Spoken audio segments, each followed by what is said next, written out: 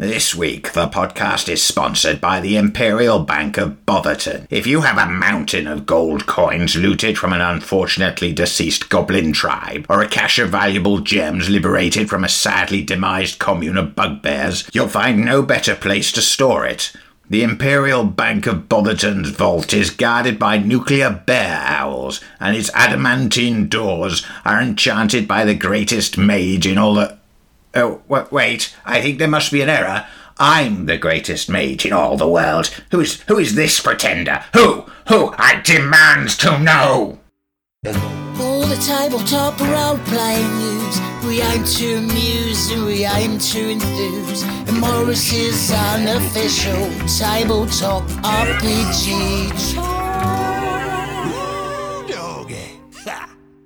Hello, and welcome to Morris's unofficial tabletop RPG talk. I am Russ, aka Morris, or Morris, aka Russ, and with me this week, as always, is... Peter Coffey from the Southampton Guild of Roleplayers, and Russ, as ever, I am absolutely delighted to be here, which I've got to say, it's quite a long streak. A long streak? Yeah, so of being delighted to be in the same place at the same time. Yes. It's like, I'm just happy to be here. What can I say? Well, it's actually been quite a long time since we've been in the same place at the same time. It's been entirely too long. Yeah. I definitely missaid some. Hey, Peter, yeah? Would you care to introduce our guest? I would like to do. We have Eugenio Vargas, the GM and chief streamer of the Into the Motherlands RPG, as well as an extremely talented theatre actor. Is it musical theatre? It is. I'm assuming you're extremely talented because you keep on being in it. So yeah, that's a fairly decent indicator. If you were awful, I think they just like say, okay. You know, we've got another direction. Yeah. But no, they keep asking you back, and that's always, as we know from GMing, the mark of ultimate quality. Yeah. That's right. Right then, so we're going to talk about Into the Motherlands a little bit later, but for now, shall we jump into the RPG news? Because there's quite a lot of it this week. It's been an eventful week. We've got it all this week. We've got sales, we've got hot gossip. We've got lawsuits. That was the hot gossip. Big D&D releases. We've got all sorts of things. Is there other hot gossip that I don't know about? Ooh, we'll find out. Well, welcome to the show, where we're going to talk about the news and RPGs this week. Well, perfect. Of course, if you do have anything to say, do hop in. Like, long rambling stories are virtually part of the podcast. It would be wrong not to have them. Yes. So, what would you like to start with then? Would you like to start with D&D releases? Would you like to start with the hot gossip? What would you like to start with? Ooh, I think we should start with the lawsuits, because I'm like, wow. That was the thing that made me sit up. Like, considering the competition, it's big, but that one in a special made me go, oh, I say, bloody hell. Okay. But before we start, there is one thing I do want to quickly mention. You know, every year we do our favourite RPG podcasts of the year poll. Yes. We did one last year, we did one the year before, and then we do the countdown of the top voted podcasts of the year. Yeah. Ian World in particular does like a big whole pile of them, and this is what we're after, yeah? Yeah. So the nominations have launched on EN World. Yes. You can go and nominate your favourite tabletop RPG podcasts right now. They close in about a week, after which the big public poll will start, and they will all be voting for the top podcast in both the talk and the actual play categories. Okay, so and it'd be really nice if someone voted for our podcast as well, because as of yet nobody has, which is really mildly nice embarrassing. Nominates our podcast. That would be super nice. Like hint, hint, hint, hint. I believe we would be the talk category, and Eugenio would be from the actual play category. You see two birds while you're there nominating this show. You can nominate The Last Refuge for the actual play category. It's going to be great. Fantastic. Precisely. Fishbowl. Now, if we don't both win, then Well, then clearly that's right. The voting is rigged. Clearly. We should demand recounts. No, sorry. I don't know if it's funny or dark, but I'll laugh so I don't cry. It's a bit of both, I guess. Yeah. All right, let's talk about these lawsuits, shall we? Okay, we segue seamlessly. From one dark topic to another. Let's do it. Yeah. It's like, Oh, So- happy days. Yeah. Wizards of the Coast, Yes. who, as we all know, is the producer of Dungeons and Dragons, Yes.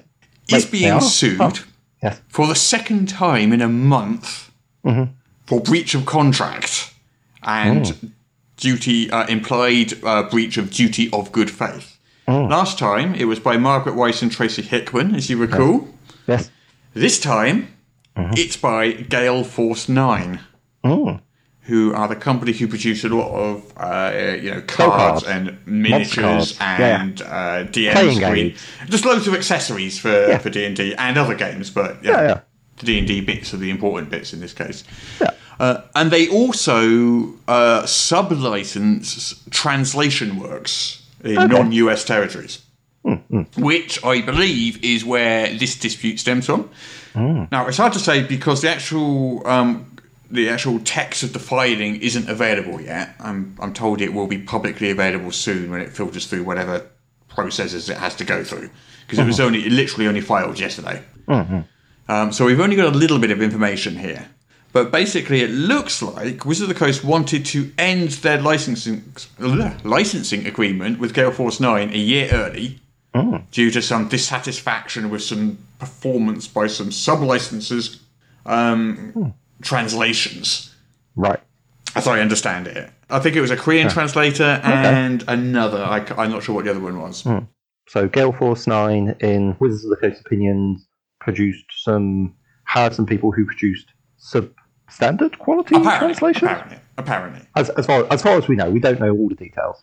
So the problem lies, however, this is all covered in the licensing agreement, and there's a sort of, if you breach it, you've got time to cure the breach and so forth. So that's all perfectly normal and it happens. Yeah. But do you remember when they had that issue with Weiss and Hickman? They just turned around and said, "Oh, we want to end the contract because we can't. We're just going to not approve anything from now on." And that's what they were getting sued for. It looks like they're doing the same thing here. Well, this is what Gale Force 9 say. Yeah. I mean, I've no reason to doubt them, but that would seem like a bold move to say basically we're just going to not approve anything because that. I mean, I'm not a lawyer. You definitely should not take legal advice from this podcast, for me in particular, right? But my limited understanding of contracts is that's not how contracts work. Someone's going to have a bad time, but yeah. Yeah. Well, we'll probably know more by next week because the actual lawsuit will be publicly viewable. Yeah. So we can probably cover it in more detail next week. But, they filed the suit. Well, it was on the 17th, actually. When was the 17th? A couple of days ago. 3 days ago. It'll be 3 days or more if you're listening in the future, which you will be. Yeah. And they're suing them for nearly $1 million. Okay. Which is rather a lot of money. I wish I had $1 million. Oh. Don't we all? Yeah, it's a strange situation. I'm with you, Peter, that it feels like there must be another side to it, because it feels like sort of an obvious breach of good faith agreement, which seems like something that a big company that is owned by a bigger company that's owned by an even bigger company sort of would know better. So I feel like there must be two sides, but my sort of take is that, and I should say, because I do have a lot of friends that work at Wizards of the Coast, I should say up front, none of them have spoken to me about this. I have no insider knowledge. None of them have, broken confidentiality. But my guess is that WotC is trying to sort of consolidate things and move to some new sort of, branding, marketing, something plan that sort of requires them to consolidate their vendors and their licensees. And they're just maybe not doing it in the best way, in the most legal of ways, is sort of my guess as to how this might play out. But like you said, we'll find out more in about a week when the text of the filing is actually available. I think as someone said in the comments on the news item, like once is sort of happenstance, twice is coincidence. And 3 times is definitely enemy three action. times is enemy action. So, it's sort of starting to become a pattern. If there's a third one in a month, then we're going to know that for sure. But Right. I don't know. I'd have to go full importance of being earnest and say to have one lawsuit put against you is unfortunate. To have 2 looks like carelessness. So, Yeah. But I imagine a large company gets them all the time. It's just that you don't necessarily hear about them all that much. Well, these are major partners, who have worked quite happily with them for literally years at a time. Yeah, So true. It sort of reminds me of the switch from 3.5 to 4th ed, where they were like, oh, by the way, OGL, not a thing anymore. Okay. And well, that's not quite what they said. No, they can't. They can't close the OGL. They just said we're not going to use it ourselves anymore. Yeah. But the OGL was still there and is still there to this day. It is, and very, very well used and so forth. But yeah, it's like we're not going to support it anymore. And it sort of feels like they're just trying to. It's like it's got ebbs and flows. Like, oh, everyone can get invited. Everyone get out. I don't know. There's also, I suppose, an issue is you get changing people running the show over there. Because at the time I've been reporting on D&D, and that's 20 years now, I've basically known or not known, depending on which team it was, various different management teams over the years. Yeah. So it does change from team to team, I think. Yeah, well, and I think we've seen. I think we've seen the team from Hasbro has very different goals than the top execs at Wizards, which has different goals than the sort of rank and file designers and staff members at Wizards. So there's a lot of sort of levels of who knows where what is coming from. Yeah. I mean, and Hasbro's a big company. It's a lot of people involved. Oh yeah. Who can tell what this disturbance on the surface tells us about the Leviathan politics that's going on, isn't it? Definitely. Should we switch to some better news? Yeah, let's do. Yes. We should say something nice. They've released a new product, which has been well received. Tasha's Cauldron of Everything. It's out. Yeah. Are you much of a Fifth Dead player, Eugenio? Oh, absolutely. My intro into the gaming world was through my actual play Dungeons and Dragons podcast. That's sort of where I jumped into the industry as more than a hobbyist. So absolutely. Oh, fantastic. Yeah. Have we seen Tasha's Cauldron yet? I have flipped through. I am a little delinquent in getting my first release day read through, but I've flipped through bits and pieces. Peter, you had a look? Listener Lee Donovan very kindly let me have a look at the D&D Beyond copy, which is it's pretty interesting. So I can't really comment on the physical appearance, so I'm unable to give to our listeners, who I know are waiting for it, the actual weight of the book. That's a very important thing. We still do not have this important information at this time.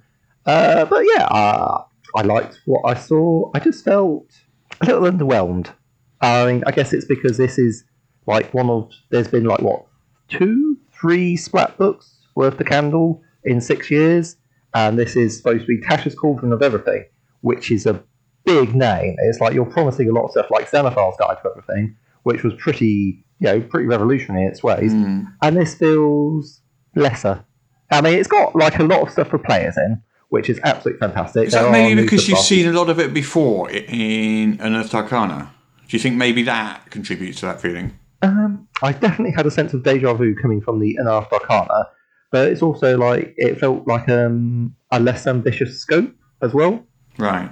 Particularly for things like, as you know, I'm a lot of an exploration nerd, and I looked at their physical hazards, and it was again, this is on screen, but it felt like maybe a quarter page. It felt like a real incidental, just like a little throwing something in. They had a couple of pages of puzzles, but maybe, I'm just throwing this out here, adding information on puzzles into a book that all your players are going to want to read may not be the best strategy.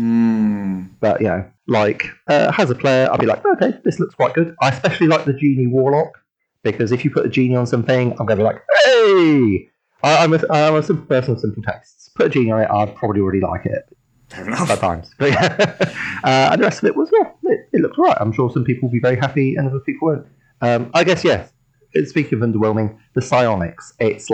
We've got the Soul Knife and the Psi Warrior. I can't remember. Whichever it is. It's they're both a couple of subclasses, and really, I feel it needs its own workup. Okay. No. But anyway, that's my things. I had maybe my expectations were too high going in. I have not had time to look at the book, so I can't offer any commentary whatsoever, I'm afraid. But I'll try to by next week, and we can go into it again next week, maybe a little bit. But it's getting a generally good reaction as far as I can make out online. I think so. I think players, exactly like you said, Peter, players are excited because it's new subclasses for... is it all 13 classes? I think so.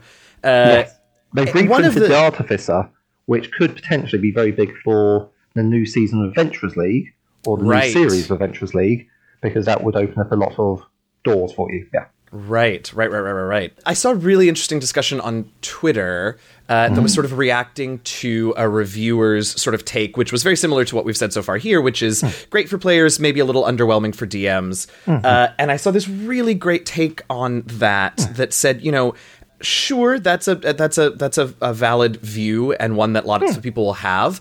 But what the point that this person made that I thought was so excellent was that we have to remember that there are a lot of, and frankly, this includes me in some ways, kind of, I guess, but there are a lot of 5th edition DMs that don't have 20, 30 years of books and inspiration in their back pocket. And some of the flavor text, even for the player-facing sections, even for the subclasses and things like that, there's a section on personalizing spells to your character and things like that.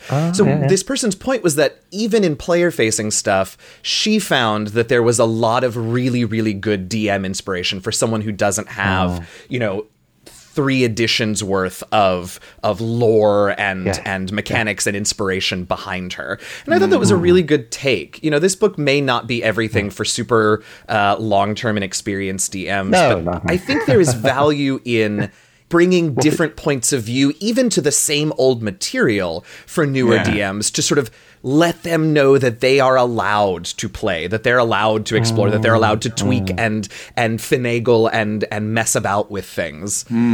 So I in some ways, I sort of am with you, Peter. This is definitely a player-facing book. I am primarily a DM when I play D&D, but I think maybe when I really sit down and do like a full deep read of it, I'm going to try my best to sort of read it as a point of inspiration for flavor and style more than anything, and see if maybe I get a little more out of it that way.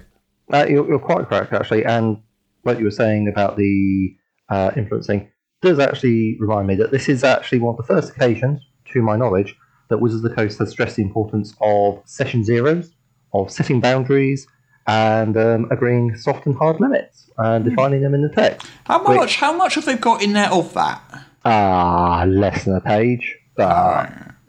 Again, I guess, but they got something in there, which is more than they've previously had. I think they've had like little bits in the DMG, but this is the first time they've really made it pretty explicit. But, it's definitely the first time in a hardcover that they have said the words session zero, that they have said the words, limits, hard limits, soft limits. It's the first time that they've sort of acknowledged the social contract, the specific sort of verbiage of that, which, is important. I think a lot of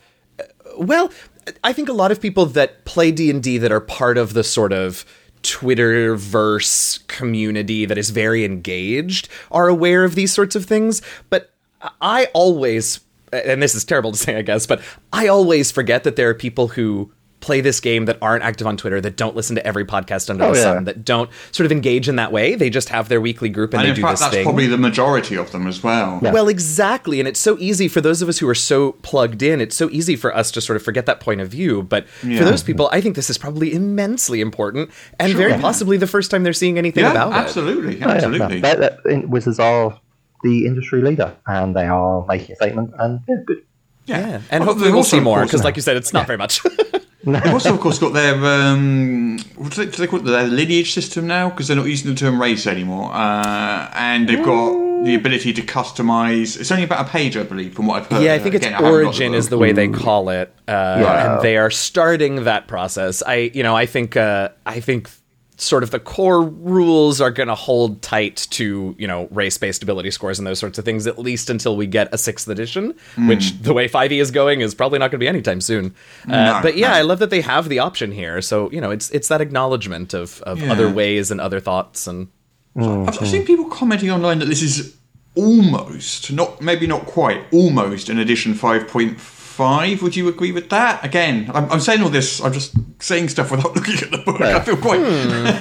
But given that you two have actually seen it...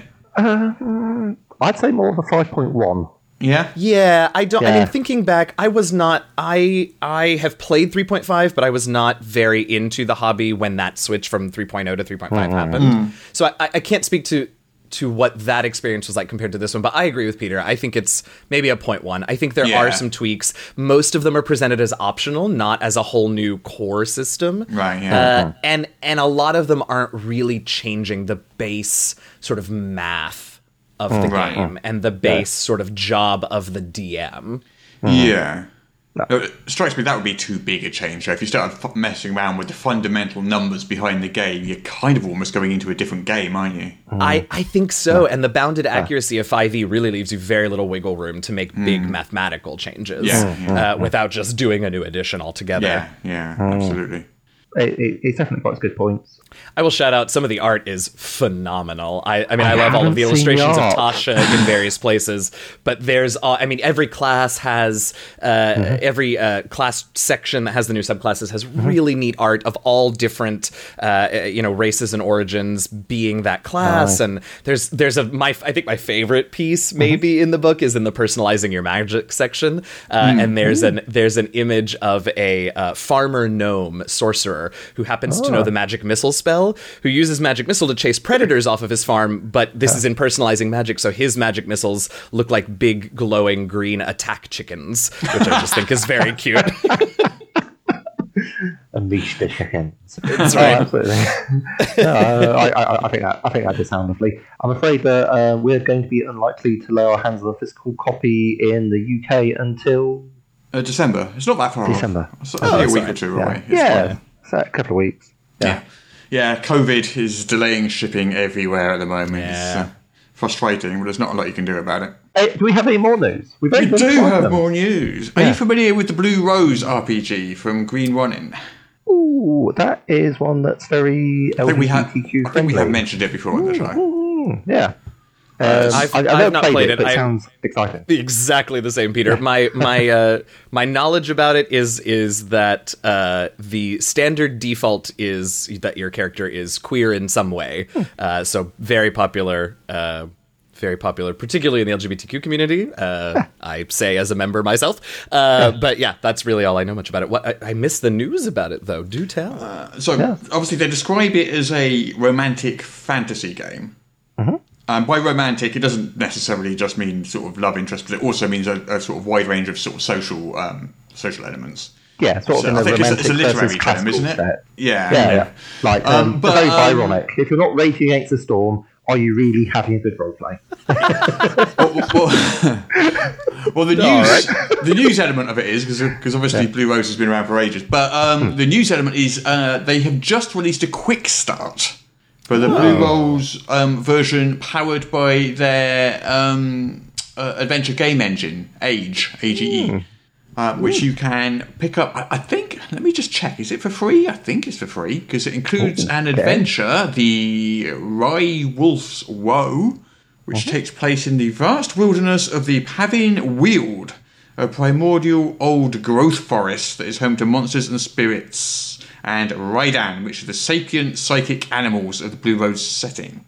That sounds very interesting. If you're new to Blue Rose, you can now pick up the Quick Start, which contains rules and an adventure. And it does look free. Let me just double check. Yeah, I'm totally free. Totally free. Yeah, I love that. I had a conversation with James and Chicasso the other day about sort of the importance of this type of marketing, I guess, is what it ultimately is in the cynical view, but this sort of availability of games, how important it is to have not the full thing. We designers and writers deserve to get paid for their work, but to have a sort of quick start exactly like this that has basic rules, enough information to sort of whet your palate, let you know what the game is about, and then go from there. I agree. Important because it's good marketing. The first bit is free, as they say, but also just important so that people who can't, drop $50 on a new game system but want to try something can get a chance to do it. I think it's very cool. Yeah. Like being in a bookshop and leafing through a couple of the pages with paperback before taking it to the front desk and buying it. That's right, as you were saying. Yeah, as I say, quick starts are definitely important. I agree entirely. I think the other thing these days that's very important is that you need a demo as well. The video demo that someone can watch your game, not too long. Someone who's vaguely interested in your game just wants to check how it's played. It should be sort of about an hour, I think, and there should be a quick video demo they can watch just so they can get a basic idea of what this game is about, how it plays, how it feels, I guess, because you can't necessarily get how a game feels in play just from reading it sometimes until you actually play it or see someone playing it. That's always my hang up when I'm starting a new system, particularly when I'm somehow have been tossed into the GM seat of a brand new system that I know nothing about, which happens more often than I care to admit.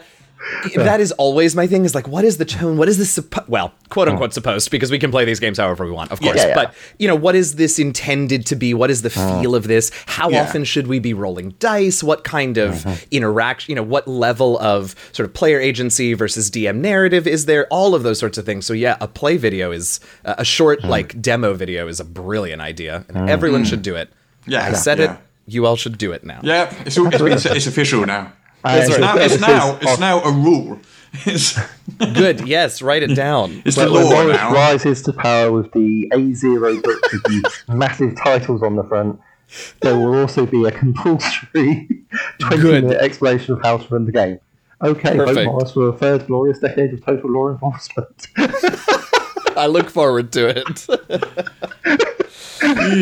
But yes, and the age system is the one that they use for Dragon Age and also the Expanse, as I recall. So yeah, plenty of games like that. It's that kind of default sort of in-house system now, isn't it? Okay, yes. So in other news, I backed a Kickstarter today, Did you? just this morning, Yeah. and it wasn't a cheap kick. It might be the most expensive Kickstarter I've ever backed. Wow. Okay. There are more expensive Kickstarters than this one, but it's the most expensive one I've ever backed. So, are you sort of familiar with like those pop-up books where you open them up and stuff pops up? Yeah. Yeah. Now, imagine a really big pop-up book, and you open it up, and D&D terrain pops up, and then you put your miniatures on it. Oh. And then imagine if you've got like 4 different sets of these. So one of them's sort of like a dungeon set, one of them's a cathedral set, one of them's a sci-fi set. Yeah. So you got these 4 different sets, and they look amazing. I think it's the best thing since sliced bread. As soon as I saw it, I couldn't help it. I had to back it. Same thing for Morris. He loves a good RPG map. Yeah. There is a downside. Uh-oh. Is it the price? It's the price. Oh Yeah. man. Yeah. Yeah. Isn't it always? I paid $290.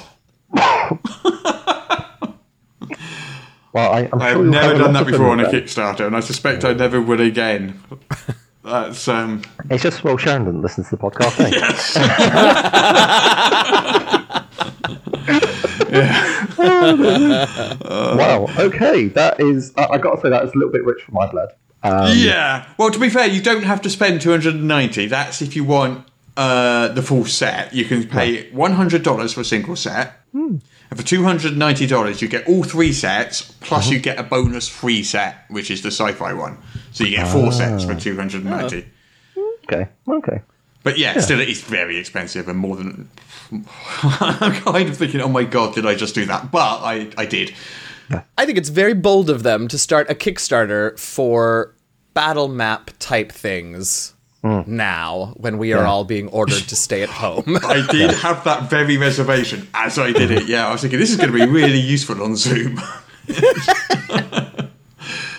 But I did look at it. The delivery date isn't until October 2021. Oh, heavens. So, fingers crossed. Yeah, In truly. theory, I will get some use out of this. Otherwise, that's the biggest waste of money I've spent in. Oh, I'm sure it'll look very cool on your, coffee table.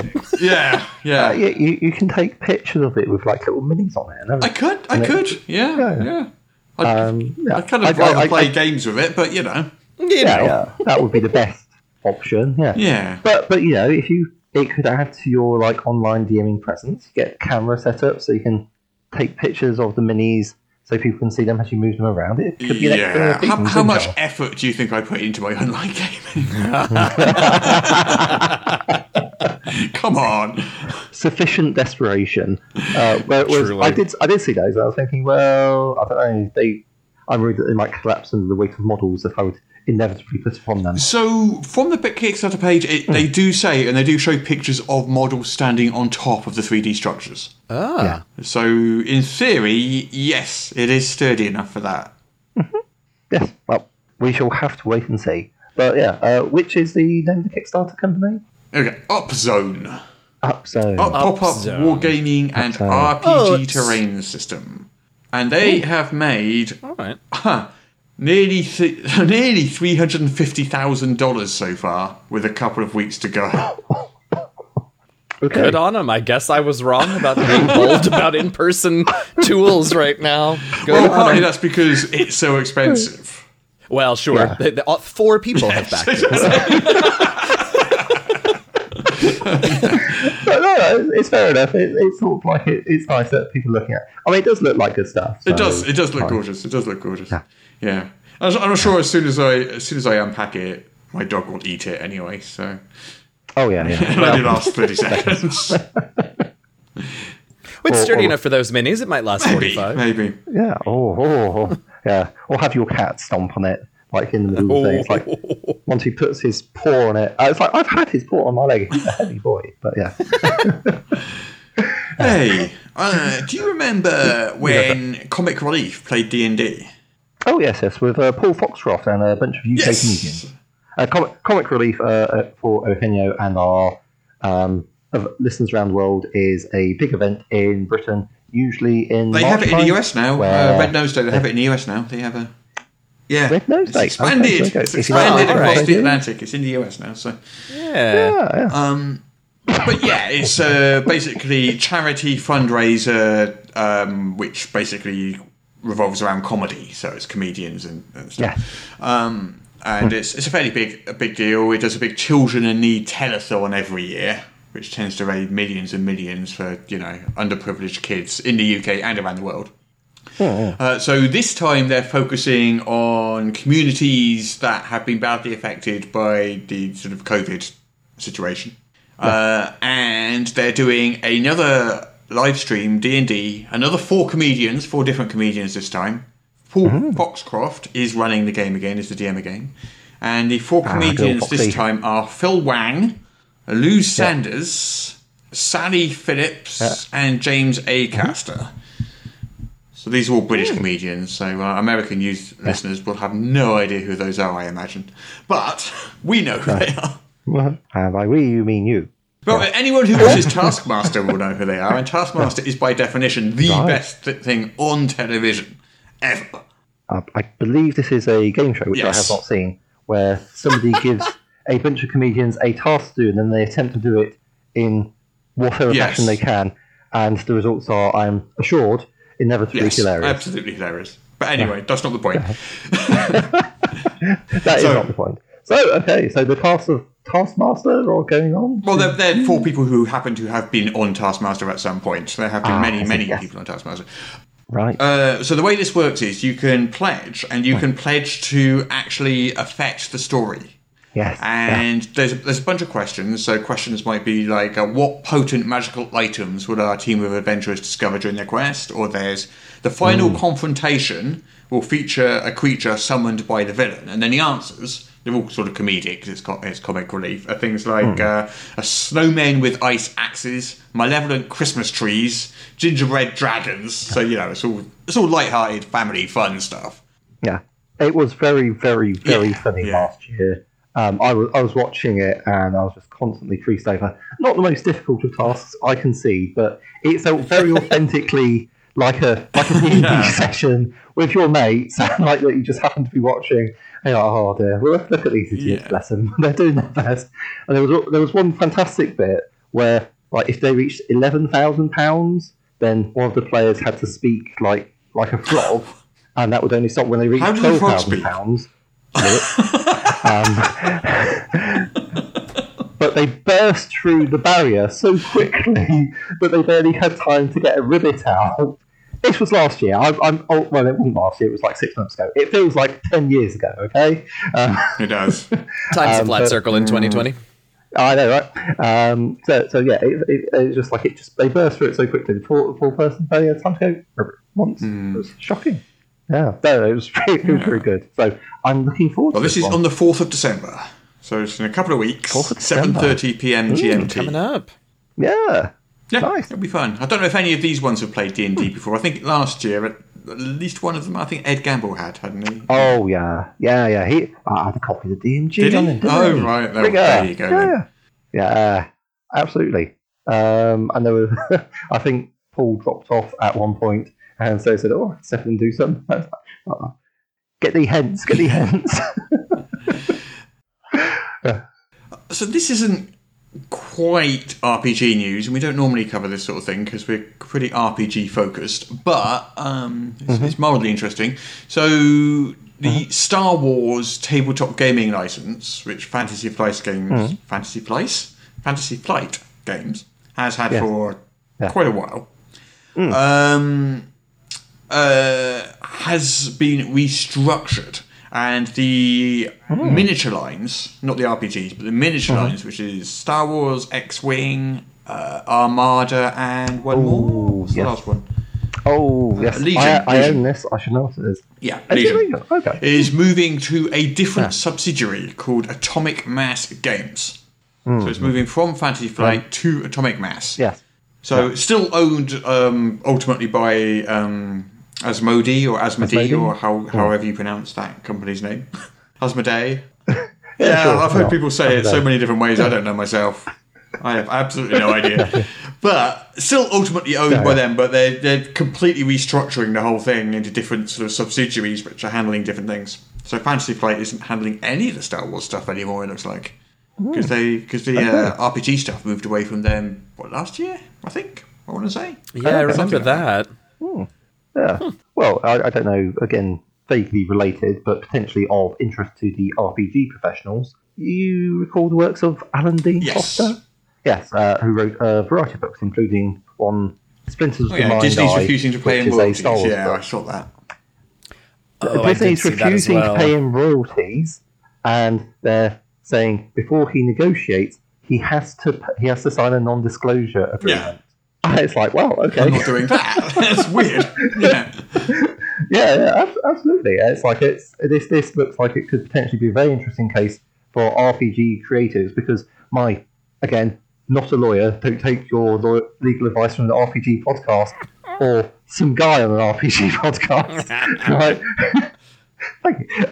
Is that Disney got the rights but not the responsibilities to Well, that's pay. what they claim. So yeah, so they bought Lucasfilm 4 or 5 years, whatever it was, a few years ago, and that includes all the sort of novelizations and stuff that Lucasfilm's produced over the years.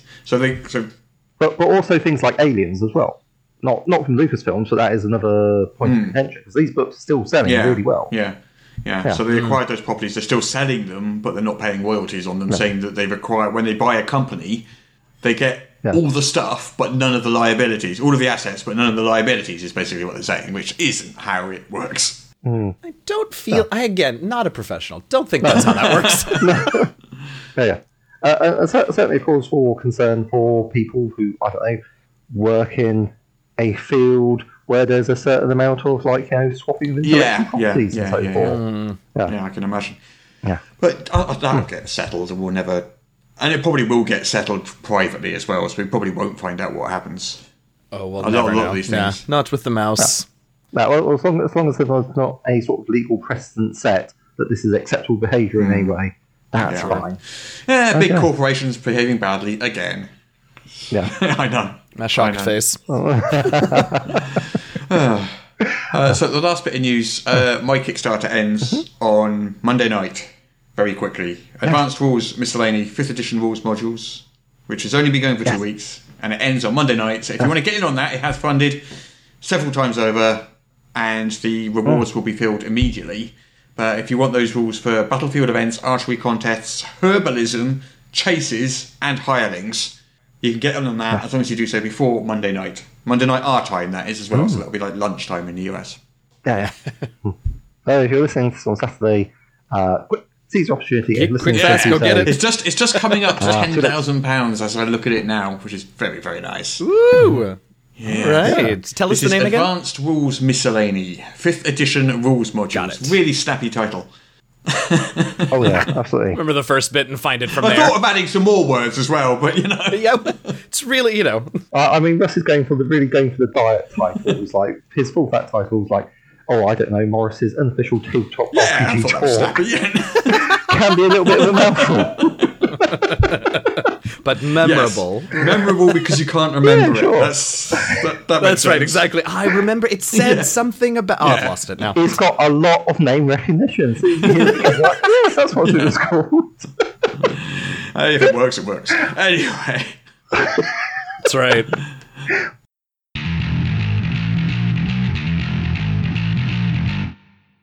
Greetings, fellow adventurer. I am Aragorn, but you may call me Strider. We are pleased to have you in our fellowship, fellow traveller. We must pursue those orcs and rescue our hobbit friends. Tell me, what is your speciality? I am a ranger, a master of the wild. I live in tune with nature, roaming the forests and plains of the world, protecting all from the scourge of evil. Oh, that's great. Just what we need. Now, we need to plan our journey. Never fear, stout fellow. This is my area of expertise. Now, let me pull out this ancient map of... No need. The bard has just cast Find the Path. We now know the shortest route to our destination. I love magic. Oh, right, I see. Well, then I guess we should set off. Indeed. Let us sully forth. It's an arduous journey ahead of us. Fortunately, my friend, we have stumbled across my area of expertise. I shall fabricate the appropriate protective clothing and make a special herbal oil which will... Don't be so silly. The druid is casting Endure Element. There we go. We won't even notice the weather. Oh, right then. Well, I suppose I should at least gather some firewood. Lighting a fire in the rain requires my particular brand of expertise. Oh, look. The druid beat you to it again. A quick produce flame spell and voila! A warm, crackling fire. Yes, so I see. But we have nothing to cook on it. Let me unsling my bow and venture into the woods to hunt us some game. Oh my, that sounds like a lot of effort. Would you mind if the cleric here just cast a quick straight through the water instead? We're really rather hungry, you see. My, that is a lot of food. 45 pounds of it? There's only 6 of us. Well, we're certainly well fed. Can't complain there. Right, well, while you cook dinner, I might start constructing a makeshift shelter to keep us safe overnight. Oh, won't that magical tiny hut the wizard just conjured do the trick? Right, yes, well, I suppose it will. I mean, we can make a magnificent mansion if you prefer. No, the hut is fine. So, does anybody have any wounds that need tending? My area of expertise is herbalism. I can concoct a... Oh, will you look at that? The cleric just cured the rogue's wounds with a single word of prayer. So he did. Look at that stag. It's likely seen anything that's passed here recently. My area of expertise is communicating with the beasts of the wild. Here, little staggy. Oh, sorry, would you mind just stepping to one side, dear chap? The druid is just casting Speak with Animals. He'll have a little chat with the stag and find out exactly what's going on. You know, I'm starting to feel a little redundant here. No, not at all, my comrade in arms. You couldn't be more useful. Hey, be careful. Don't touch that plant. Look, I'll just make myself useful and check over all the vegetation and make sure we don't eat anything poisonous. Oh, no. Don't put yourself out. A quick detect poison will do the trick. Simple spell. Oh, look, they're missing some special herbs for the soup. Finally, I can make myself useful. Right, my area of expertise is locating animals and plants. Are you as good as the spell locate animals and plants? Probably not. Very well. I shall resume tracking the hobbits. Fortunately, this is my area of expertise. Now, let me get down on the ground and... Oh, sorry, the wizard just cast the locate creature spell about half an hour ago. They're to the south, under an oak tree. Oh, come on! Is something wrong, my wilderness compatriot? Look, you really don't need me. Every single one of my hard-earned skills, forged in the wilds over a period of decades, can be simply replicated with a quick magic spell. Oh, that's not true. Not all of your skills. Really? Pray tell me, what useful skill do I possess for which there is no spell? Well, the wizard forgot to memorise prestidigitation, and his shoes do really need a good shine.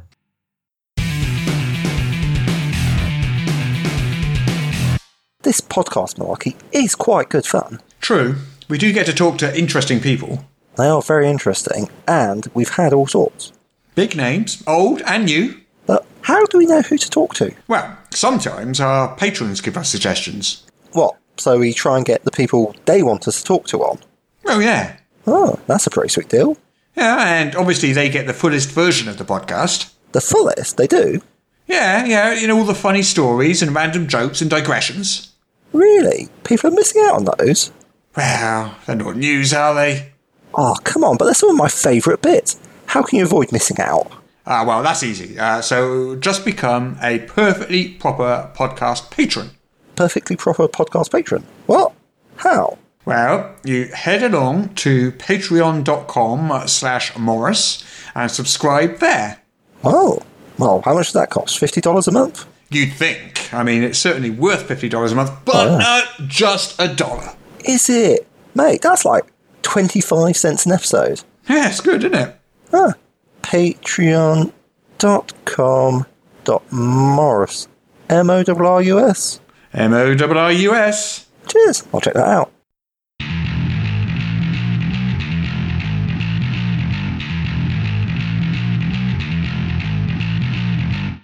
Right, into the Motherlands, which is a live stream on Twitch and I believe an upcoming game as well, powered by, is it Cortex Prime you're using, the brand new one? Yes, indeed. So I haven't actually seen Cortex. It's not even out yet, is it, Cortex Prime, or is it just out? It has just maybe a week and a half ago or so. They made their playbooks Cutting edge. available for purchase. So Into the Motherlands is, if I've understood this correctly, it's that's a gorgeous cover. That's the Cortex Prime hardcover you're showing. Me. That is very, very colourful. Yes. And is that? Is that embossed? Is that an embossed? Oh, it is embossed. That's very why it's got nice. that It is. So amazing it's effect. got like selective shiny on the that's front and gorgeous. back. That is it's very gorgeous. nice. I want one now. Yeah. I know, they sent them to the cast and I wasn't expecting mine, so it arrived and I Well, was after very this excited. Kickstarter's over, I'm going to buy one. You've just sold one to me. Wait a minute, I'm back to Kickstarter. Oh, this is so expensive. Oh, This is the worst podcast ever. I lose money every week. My bank balance just goes down. But anyway, Into the Motherlands. This is what we're here to talk about. Not my Kickstarter addiction. Yes. But funded from Twitch. Sponsored by Twitch. Yes. Yeah. Yep. Yeah. Sponsored, okay, so I am Twitch really is interested in sponsoring how that it, came right? about. We can talk about that in a sec, though. But I think we better tell the listeners what Into the Motherlands is first, though. I think that's probably let's frame the discussion before we dive into the details. There is so much unique and interesting about this. It's hard to know where to start. So hopefully, So, can help. a group of African explorers, a few hundred years ago. When is this set? Medieval sort of period, that sort of time. Right. So, well, the origin story, which is what you're referring to here, follows an expedition that was sent out by a Malian emperor named Mansa Musa, and he lived and ruled in He the was the richest man in the 1300s. world. So Yeah. that's correct. So that part of the guy origin who story. broke the economy of North Africa when he went on Correct. hard. Yeah. It's just Correct. I got a lot of gold. I Hey, think- it seems a shame to keep it to myself. Splash. Isn't he supposed to still be the richest man? So by ever? some measures, adjusting for sort of inflation and currency exchange and all of that, by some measures, yes, he is still the richest man in Jeff history. Bezos is jealous. Yeah, clearly. Yeah, it's the only explanation for why he continues to hoard his I must money. beat that guy. I must do it. He's not a dragon in any way. No. But anyway, you were saying. Right, so the origin story is exactly that Mansa Musa, the richest man in history, sent out an expedition of explorers across the Great Western Ocean, which of course we know as the Atlantic Ocean, to discover new lands, and they got lost in a storm and through some science fiction jiggery-pokery ended up in a wormhole that sent them to another world. And so the game itself, the setting itself, then takes place centuries later, once this expedition has landed in this new world, met the inhabitants of the new world, and created civilizations there alongside all of the other inhabitants of Musalia, which is what they name the planet that they land on after their emperor. Yeah. It That does. sounds It does. amazing. I was watching it just last night, actually. I'm really, really fascinated by this. So, can you talk a little bit about sort of the culture that they built there and the sort of adventures the players in the game? Obviously, the game doesn't exist yet, but when it does, the sort of adventures that players might find themselves embarking on. Yeah, absolutely. So, in terms of what they've built, the story that we tell is that the explorers arrived and were pretty quickly met by one of the other primary playable cultures in the game called the Hyenols. These are essentially hyena people that are extremely scholarly as a sort of culture. They value knowledge and study, and all of their cities have major archives in them. Anyway, so these Hyenol people helped the Musalians adapt to their new world, showed them where they could begin to build new lives for themselves, and so they did, and so there is this culture of human descended people called the Musalians. Much of their culture, much of what the names of their culture and the things in their culture harken back to their Malian emperor, though obviously over the centuries, actual connection to Mansa Musa and knowledge of him and what he really was and what he really did may have perhaps been lost over the years. But so they have built a civilization primarily on this planet of Musalia, as they call it, Vatoa, as it's known to the Hyenols. And they have now become, a spacefaring, exploring culture just like any other in our setting. Before I get to the types of adventures, one of the things about the system and the setting is, of course, all of the quote-unquote humans in the setting are descended from African explorers. So, and what we have really tried to do is create a culture that is sort of based around this idea of a group of African-descended humans who went to this world and created a culture for themselves that was not weighed down by the baggage of colonialism and slavery. They arrived in Musalia or on Vatoa, long before any of that sort of seeped into that sort of generational DNA that Black folks, that African descended folks, sort of carry with them at all times. Like a fork in the path, like an alternate history sort of. Yeah, very much so. And so it's what can these humans, not just that they are Black humans who don't have the history of slavery and colonialism, but also just humans in general. What could we have built had we not taken that rather unfortunate fork down the road that is, sort of only now here in 2020 sort of getting a reckoning. So that's a little bit about their culture sort of on a very basic level. In terms of adventures, it's funny, we did Boldly Go in our Kickstarter game. Yeah. It is, in some ways, a science fiction setting and game that mirrors Star Trek in that when I've spoken to Tanya DePass, who is our creative director, and B. Dave Walters, who's our lead developer, I'm constantly checking in with them to ask exactly what you asked me, which is what sorts of stories do we tell here? What kind of adventures do our characters go on? What is our thing here? And the details of the answer changes as we continue to develop the game, but at its core, it is always about, B. Dave in particular, his word is always exploration. Right? And that means exploration of the stars. It means exploration of things there on Musalia. And it also, as we have begun to learn through playing the game, it also means exploration of the self and how you fit into this setting, this world, this galaxy, whatever it is, this sector that we've created. And that sounds perhaps a bit woo-woo and abstract and whatever in some ways. But actually we found that it sort of very much, if you're interacting with the setting as we've created it, it sort of happens very naturally in some ways, which has been really exciting to see. So it's unusual in that you've got the live stream going before the actual game is written. It's pretty cool, but as I say, it's a really unique piece. So, because you're not on the creative team designing it, but you're sort of like a model GM and publicist sort of thing, is that? Yeah, very much so. I was originally contracted and signed on to be the storyteller for the show, specifically. But what we've sort of discovered is that, as any GM of any system ever does, there's a certain amount of creation and development that a GM does for their own game. And so since we are in this unique position where sort of all development is new development, I have sort of started finding myself, joining the Slack channels for developers and world builders and writers and things, and sort of participating in that end. And it's wild and it's a little nerve-wracking at times that we are essentially sort of playtesting content as we come up with it. And our audience has been phenomenally not just understanding but excited about that. But it is a unique pressure that I have not experienced before in my streaming career. I gotta say, I don't think anyone, I mean, maybe there's like 1-2 GMs in the world who could say that. Well, I'm just thinking it's kind of like a spin on the idea of a public playtest, isn't it? But it's a live public playtest in front of people. It's it's a great idea. It's been great, and we have not at this point, and I don't know, we don't have any plans at the moment, though, there's a lot still to be decided. We've not at this point actively solicited, sort of feedback in terms of the mechanics and the system and all of that stuff like you would for a playtest.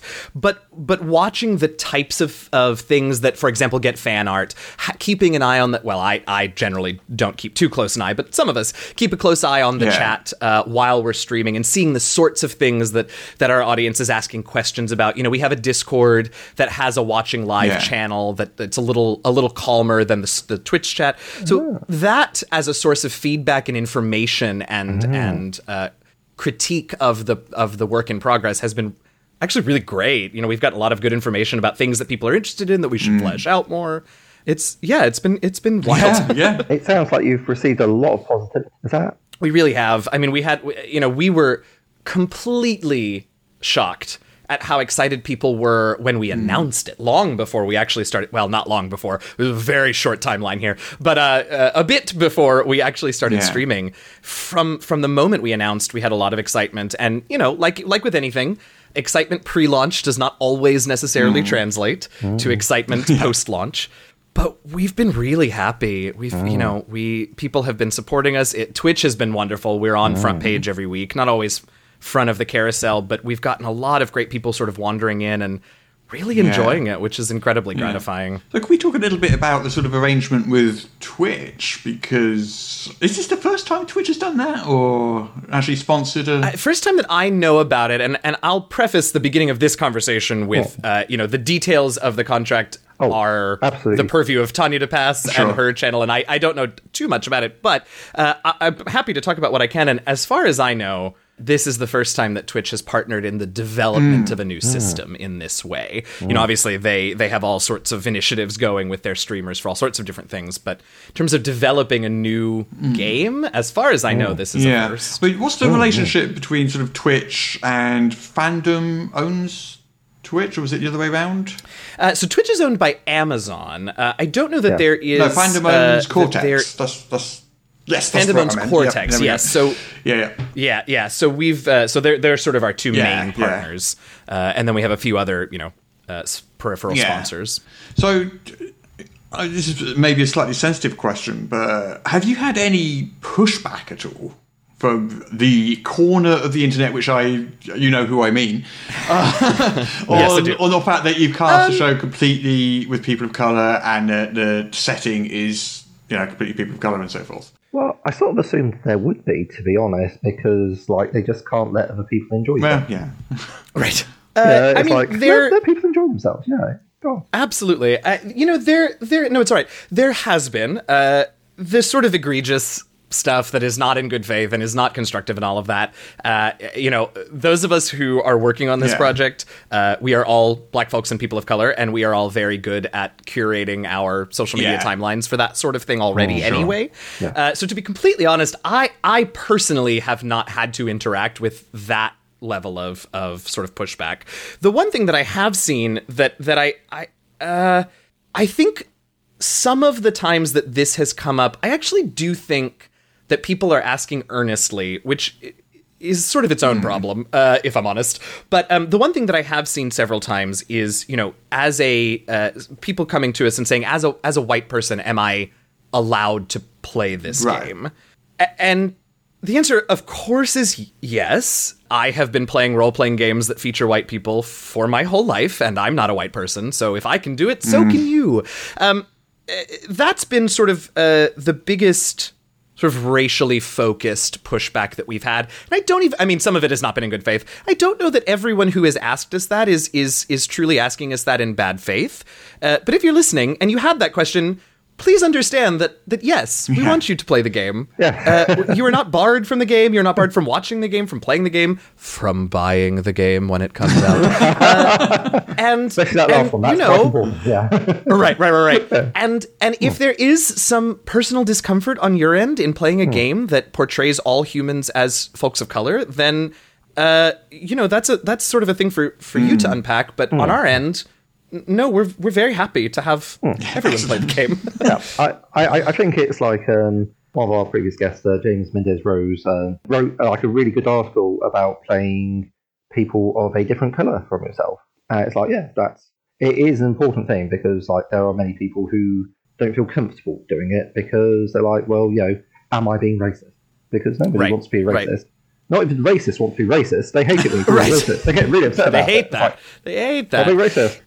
Yeah, and there is this is a much longer conversation that we don't necessarily have to have, but there are pitfalls and there are things to worry about and there are things to watch out for if you are going to play, another race, another sexuality, another gender, all of these things, right? One of the things about Motherlands, though, that sort of makes it even easier is the core concept is that these are Black people, these are African descended humans, but the point is that they left before that meant what it means to us, right? That had the baggage of slavery and racism and colonialism, right? You are playing a person in this setting who happens to be descended from Africans and happens to have dark skin, but have a very different mindset.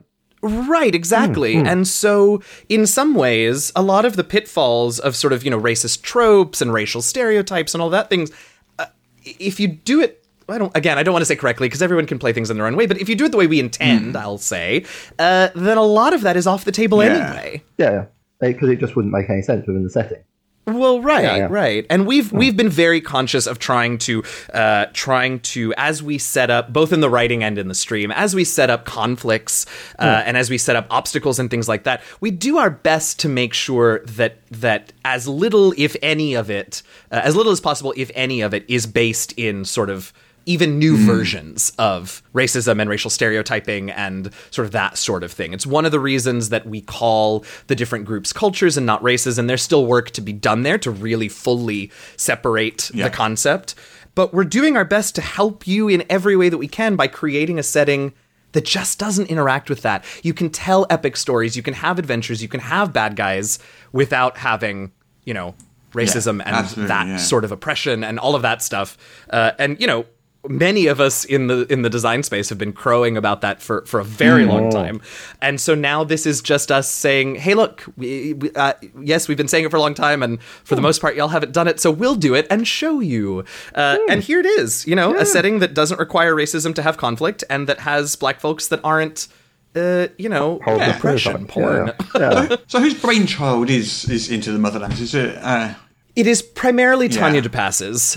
She sort of came up with the core concept. She brought us all together.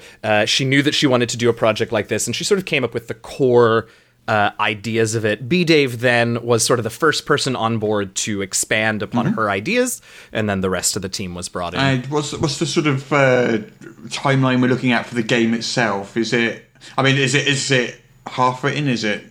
How far are we through on that? So, it's a great question that I'm only sort of know how to answer. No, it's all right. It's actually good for me to sort of think about this thing. So we'll wrap up the first season of our stream, and I say first season, hopefully not with any actual concrete information, but we're all sort of hoping we get more seasons. But we'll wrap the first season just before the end of the year, and that sort of ends our agreement with Twitch at the end of the year. In terms of the development, we're currently working on, because there's a lot to consider with Cortex being such a new system and being owned by Fandom, who, it's their baby and it has only just been released. So there's a lot of things that they're still sort of working out in terms of publications from third parties. And is it going to be licensing? Is it going to be, what is all of that going to be?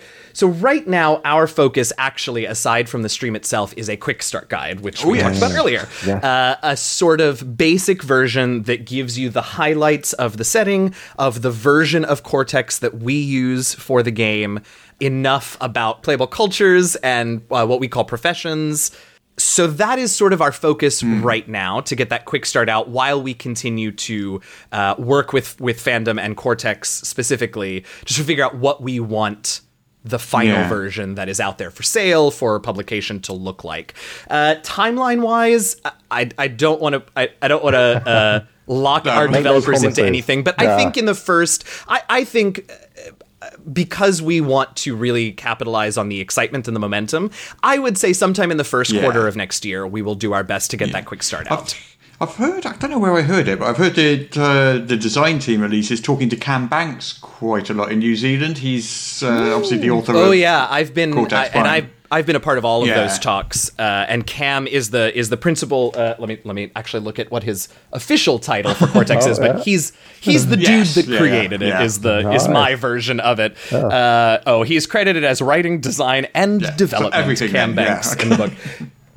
So we have from day one that we started working on the mechanics and knew that we were going to use Cortex. We have been in meetings with him, and I've had sessions with him where we just sit down and he says, for this upcoming session, what doesn't make sense? What do you need? What? And in addition to answering questions for me, he has been so gracious in terms of allowing us to come to him and say, we want to do this. How do we do it? And he can either say, well, we have these, mods that will allow you to do it, or, oh, good question. I don't think there's anything quite like that. Let's create it.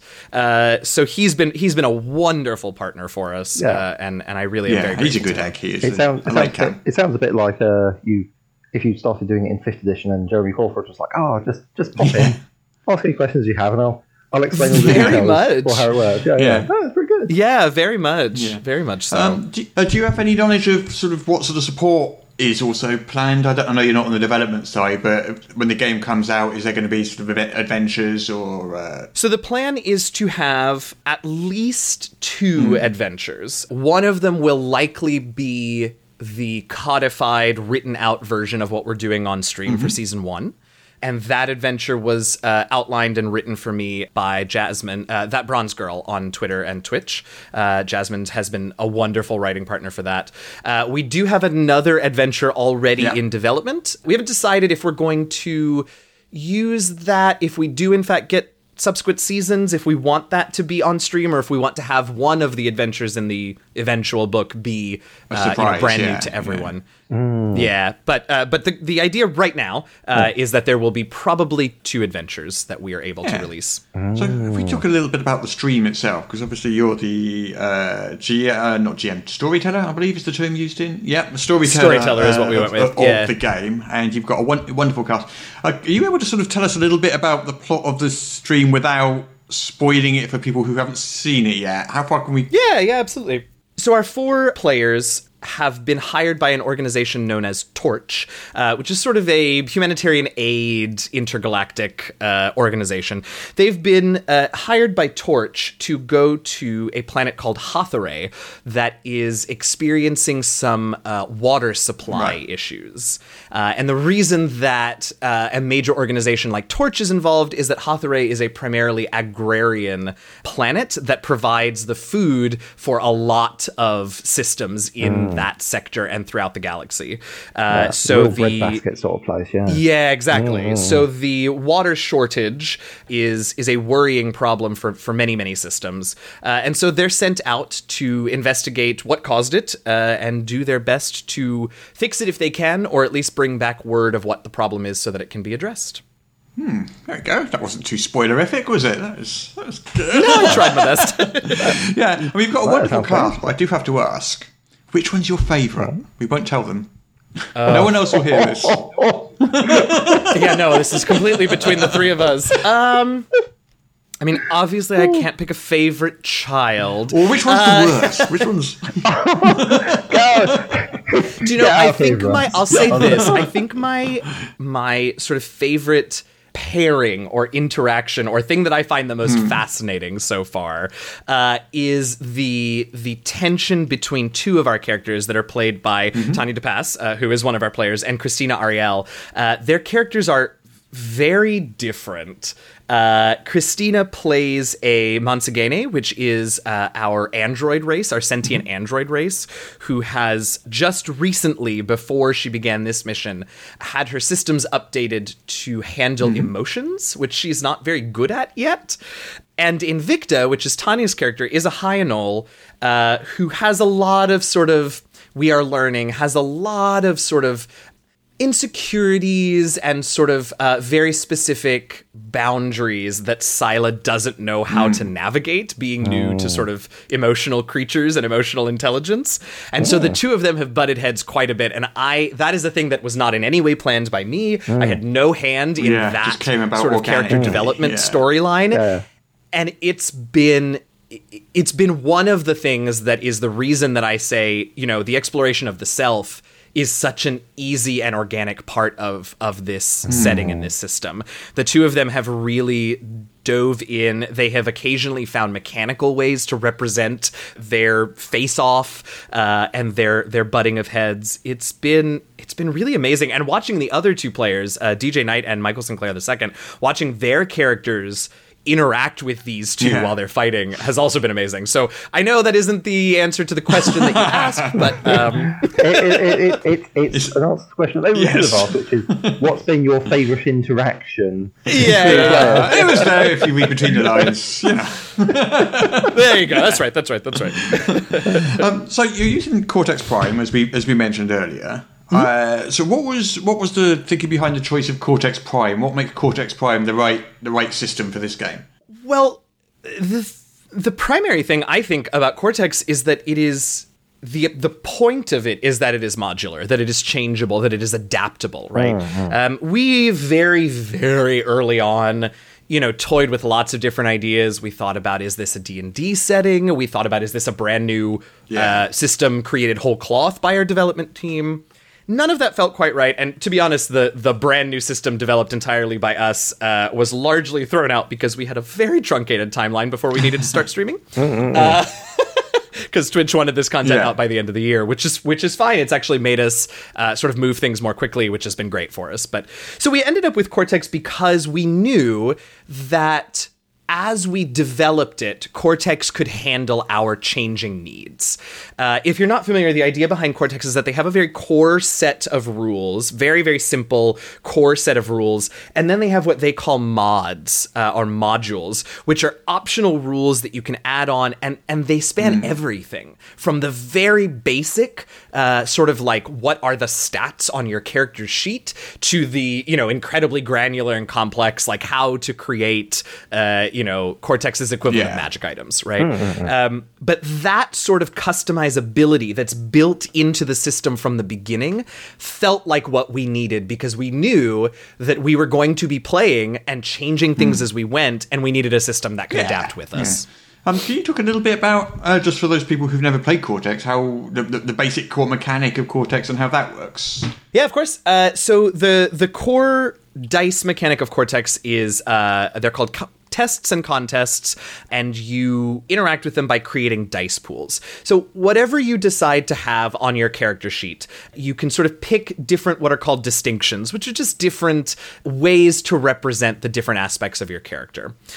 Whatever you decide that is for your version of Cortex, for whatever game you're playing, when you want to do something that has a chance of failure, you look at those different distinctions and you say, well, I think this one applies in this way, and this one applies in this way, and this one applies in this way. And each of those distinctions has dice ratings. So it's all about, if you're very good at it, you might have a D12 in it. If you're very poor at it, you might have a D4 or a D6.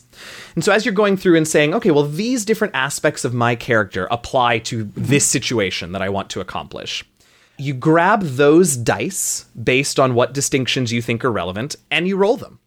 To simplify things even further, which is one of the things I love, you can pull as many dice as you have distinctions on your sheet. The number of dice for your pool is limited only by the different categories on your character sheet. But the result is limited to just 2 of the dice that you roll. So you pick whichever 2 you want to use, add them together, and that is your total that is then compared to the storyteller or the GM's difficulty setting, and then, play continues from there. So it allows lots of variation. It encourages narrative use of mechanics. Why does your background as, in our case, let's say, a Musalian human, right? Why does that background make you likely to succeed at this thing? So it encourages that sort of narrative. It allows you to toss in as much story as you want, but it keeps the ultimate math very simple. You're adding two numbers together, done. Yeah, that's the basic of it, right? And everything else is not everything, but most other things are sort of optional fluff for you. Yeah. So this isn't the first. I mean, I think everyone knows anyway, but this isn't the first Cortex edition as being. Cortex Prime is like the very latest one, as we mentioned earlier, is literally just out in the last week or two. But it's been going back sort of 10, 15 years or so. It powered things like Smallville and Firefly. When Margaret Weis Productions had it years and years ago. A whole bunch of TV show related. Supernatural, I think, was one of them. And I don't remember that. Battlestar Galactica, maybe? There was definitely Smallville. Yeah. There was definitely Smallville. And there was I've talked to Cam about them all, and now, of course, I can't remember any of them. But there was definitely a Smallville one, because we've talked about that one quite a bit with some of the powers that were in that one. I think there was maybe a fantasy one. There was a sci-fi one. And then of course Fandom acquired Cortex from Margaret Weis Productions last year or something like that. And brought out this latest edition of the game. 2016. Was it that long ago? No. Oh, that long ago was it? I thought it was more recent than that as well. 2019, Fandom acquired the rights to Cortex from NWP and hired Cam Banks, who was the lead on Cortex Plus. It looks like. Yeah. That sounds right. It was all funded via Kickstarter in April 2017. Yeah, there you go. Changing from drama, action, and heroic. And they've got all sorts of new stuff in development now as well. They're working on a version of Cortex for Tales of Zadia, I believe it's called, set in the Dragon Prince universe. Cam and I have talked actually a lot about that one, because we were able to see some of the early drafts of their character sheets for that, and we actually Masters of the Universe as well, I believe, isn't it? Yeah, they're doing that. Yeah. They're snapping up licenses left, right, and centre. They're definitely spending money, aren't they? Yeah.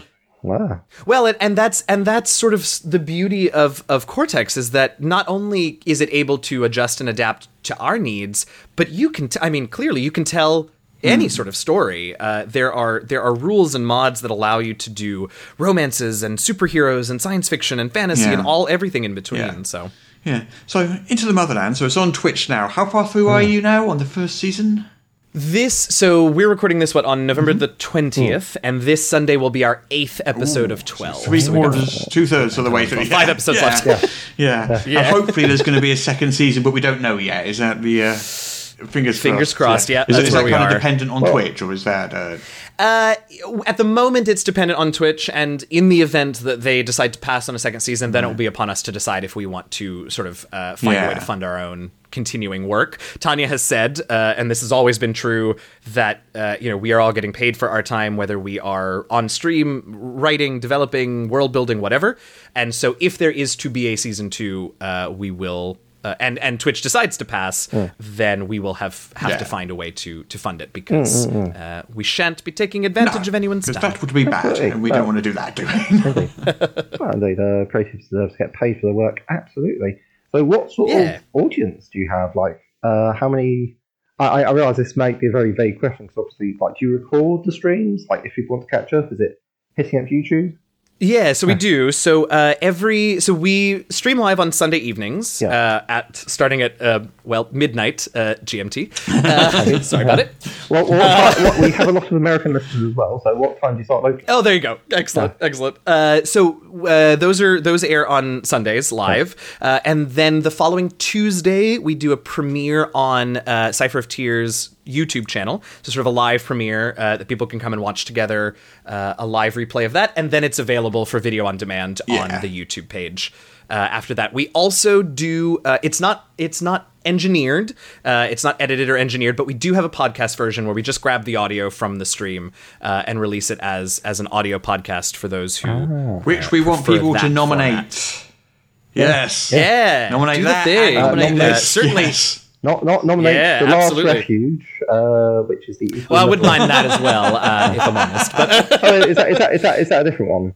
Have I got that wrong? The Last Refuge is my D&D podcast. See, right. Oh, I must have got that completely wrong. So, That's all right. Yeah. So we do have that podcast out, and we're hoping that if we manage to get a second season, we might be able to add into the budget some audio engineering and some audio editing so that we can sort of tidy up the podcast version. But that's for down the road. So yeah, lots of ways to watch live and otherwise. Yeah. And what sort of audience? Did that answer your question? Well, yeah. In terms of size or in terms of who they are? Oh, I was thinking in terms of size. Okay, great, because I don't know who they are. So there's Bob, and there's... They're very lovely in terms of... Wait a minute, I've got a list here, right. They're lovely and we appreciate them. I don't know. Yeah, well, to be honest, we have a great audience every week, but our numbers are pretty swingy because we're on the front page of Twitch every week, because we're partnering with them. Our numbers are very swingy based on where in that little front page carousel we are. So a couple of times we have been what's called what we in the industry, not me, I don't know, I'd never heard this term before, but what we call the hero spot, which is the very first one that pops up when you type in twitch.tv. When we had that spot, we had live audiences in excess of 20,000 people. Wow. Which was amazing. And we maintained them for the majority of our 3-hour session, which was incredible. Even when we don't have Hero Spot, though, we usually can bank on at least 1,000 to 1,500 folks live with us, which is amazing. And then sort of everything in between. We've gotten 9 to 10,000. We have really sort of skimmed 1,000. But yeah, it's been an amazing audience base that has come to us. Big audience. It feels like football game size. Yeah. Wow. Yeah, absolutely. And like I said, it's that retention that we're so very proud of and so very happy with. If you have the hero spot on the front page of Twitch, you can bang on 20,000, and that is what it is. But then people sort of wander in and they wander back out. Our retention was what we were most excited and proud of. Yeah. They came to say and they like what they saw, which is well, that or they just hate watch, which we'll take that too, I guess. As long as you're watching, we don't care why. That's right. We've got your eyeballs out. That sounds absolutely fantastic. Thank you so much for coming on. It's been a real pleasure, and you've been a wonderful guest. Yeah, it's been a blast. Yeah. Thank you so much for having me. I was just hoping that possibly you could give us like the elevator pitch for The Last Refuge, which I'm only sorry. Certainly. I'm sorry we haven't had time to give it in more depth, but go for it. Absolutely. Yeah. So we just about a month ago started our 7th season. So lots of backlog if you want something to binge. About 3.5 years we've been going. And the idea is that 3 Aasimar and a tiefling at the very beginning of our story woke up in a new world and had no memory of how they got there or why they were there. They eventually discovered that they had been sent there by a god who the cleric of the party worshipped to sort of prepare the way for him. But things were not nearly as simple as they were originally led to believe. And they've discovered that, in fact, this world is a very volatile and dangerous place as they've explored it. And they've sort of come to love the world and are now in the process of sort of protecting it from the god that wants to come and build a place for himself in this world. And that one's a D&D stream, yeah? There's a D&D, and we new episodes every Wednesday, all the major podcast catchers. A great fun team. It's not serious. We're very silly. We've all been friends for years and years and years and have played together for years and years. And one day sort of thought, as we were joking and talking about previous campaigns, we sort of said, oh, that moment, wasn't that so funny when, what was it that happened? And we thought, well, we should record these because we'll never remember them as well. And then it was sort of, well, since we're recording them anyway, why don't we? Yeah. And there it goes. But thank you, everybody, for listening this week. It's been a blast, as always. Next week, we have... Who do we have next week, Peter? Next week, we have Adam Lawson from the Asunder RPG, which is an RPG set in a world completely without metal. Wow. Well, we'll see you next week. Until then, it's goodbye from me, Russ. And goodbye from me, Peter Coffey from the Southampton Guild of Roleplayers. And it's goodbye from me, Eugenio Vargas, storyteller of Into the Motherlands.